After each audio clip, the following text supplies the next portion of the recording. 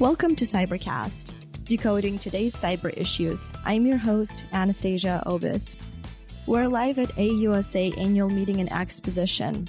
I'm speaking with Lieutenant General John Morrison, Deputy Chief of Staff, G6 of the United States Army. Lieutenant General Morrison helps lead cyber and IT initiatives at U.S. Army. Today we'll discuss the Army's rollout of Bring Your Own Device program, Army's new Google Workspace partnership with ECMA, and how DevSecOps and AI are crucial to the Army's modern efforts. Lieutenant General, thank you so much for joining us today. Lieutenant General Morrison, you began rolling out the Army's Bring Your Own Device program this week. What's your number one goal for this rollout, and how does this build on the Army's digital transformation strategy? Yeah, so I'm going to give you a couple goals that we're trying to achieve here. So first off, it's always about improving the user experience, but doing so securely. So this is the first implementation of Bring Your Own Device into DoD. It's taken us a while to get here because we have baked in cybersecurity to everything that we're doing. But what we really want to do is this a way that we can provide a capability to our soldiers and civilians where they can leverage their own personal device instead of carrying around two devices? Now, there's always an economic piece we want to take a look at as well, and that is if we can provide this capability on somebody's personal device, do they really need to carry a second government-furnished device? We'll worry about that later. Right now, what we're really assessing is how do users like it, what are they using it for, and then most importantly, are we providing this capability in a secure means? Right. What were the lessons learned from the program's pilot, and how are you applying it to this new rollout? So what we learned from the initial rollout was, one, it was a very effective capability that had almost an immediate operational impact, especially with our National Guard partners. As you know, a year ago when we first did the pilot, there was a lot of things happening in our nation, from COVID response to you name it. Second off is we have had multiple external agencies really do cybersecurity testing of this capability. Every report comes back of this is one of the most secure instantiations that they have seen out there. And so the ability to support operations, that usability from a user perspective, a capability that they like to use, and then having that security wrapper around it, all three of those we have rolled over into this next instantiation of the pilot, which is far broader than what we did the first time. First portion of it that we did last year, maybe 1,000 folks, maybe a little bit more. This time we plan on scaling it up to about 20,000 users across our Army. Going off of that, I'm curious what types of cybersecurity concerns are associated with the program, with mobile security in general, and how do you plan to mitigate them? Well, cybersecurity's got to be first and foremost in everything that we're doing. We have a threat that out there, whether it's a cyber criminal to a nation state, that is continuously evolving. So we really have sort of inside our Army flipped the paradigm on how we look at the problem. Instead of cybersecurity being something we bolt on at the end, that's really not a good way to approach it. We bake it in on the front end.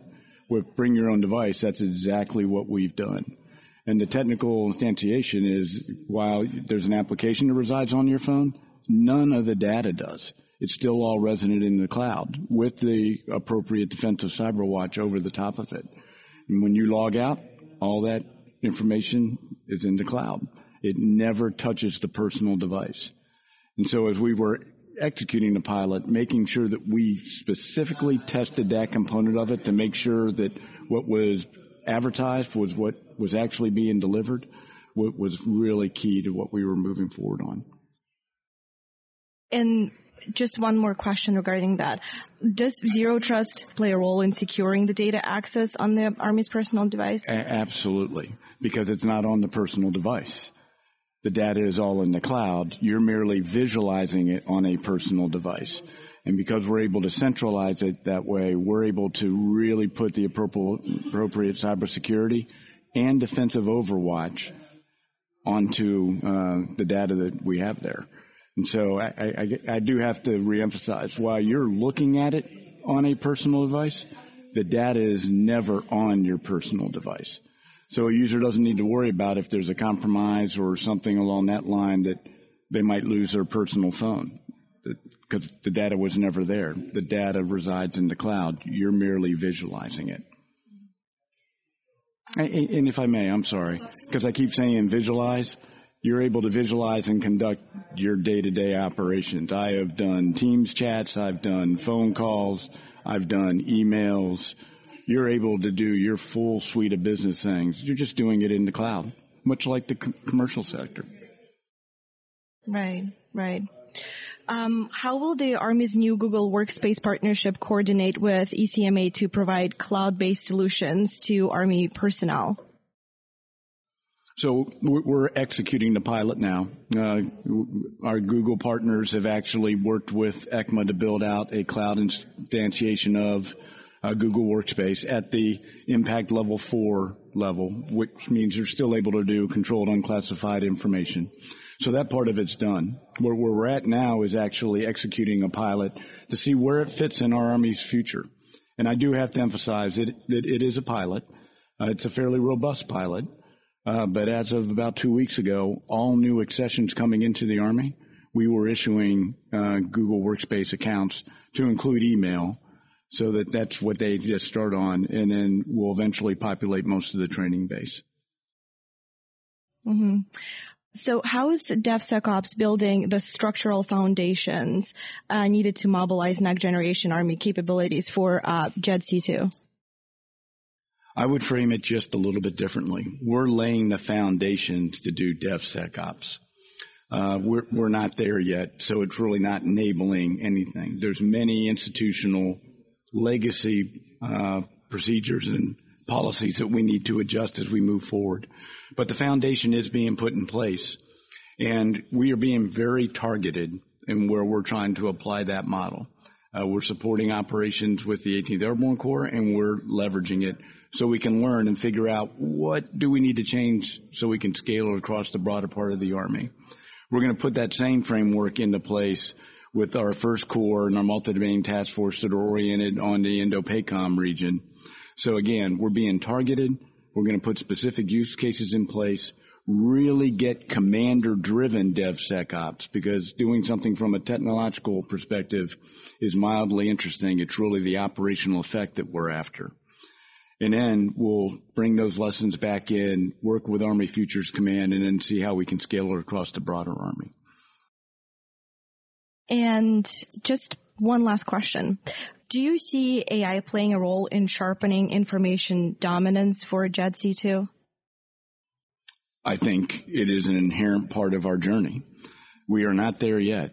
But driving towards being data-centric, with data at the foundation of how a commander can make a decision at speed, faster than their adversary, in decision dominance, underpinned by AI, so analysts don't have to weed through mountains and mountains of data, is central to the path that we're on.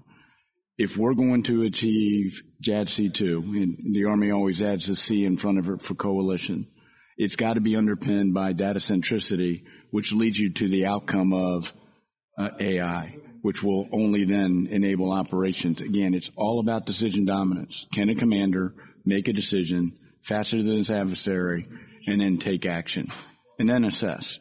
AI is going to be central to all that. Right.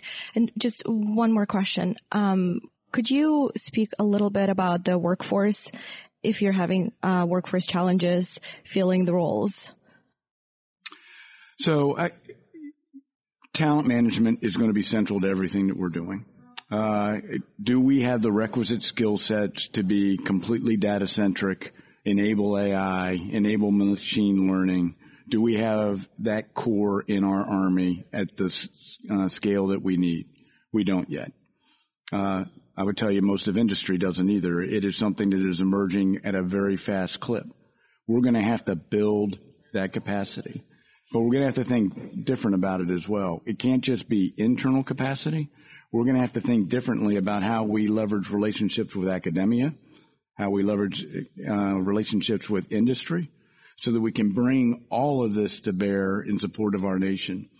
because we all have the same talent management challenges and trying to get the talent on our teams. And it's a very, very tight competitive market. But if we all work together and we think a little bit differently about how we do things, we can enable not only our Army, but we can move national objectives forward in a more efficient manner as well. Right. Lieutenant General, thank you so much for your time. If you enjoyed this conversation, please leave a review and listen to more at govciomedia.com. Cybercast, along with GovCast and HealthCast, is a production of GovCIO Media and Research. For more podcasts and to check out the other shows, head to govciomedia.com. Watch out for new episodes released every Tuesday and Wednesday across our shows. You can follow all of them in your favorite podcast platform, and if you like what you heard, make sure to let us know by leaving a review. And if you have any topics you think we should look into, contact us at newsletter@gcio.com.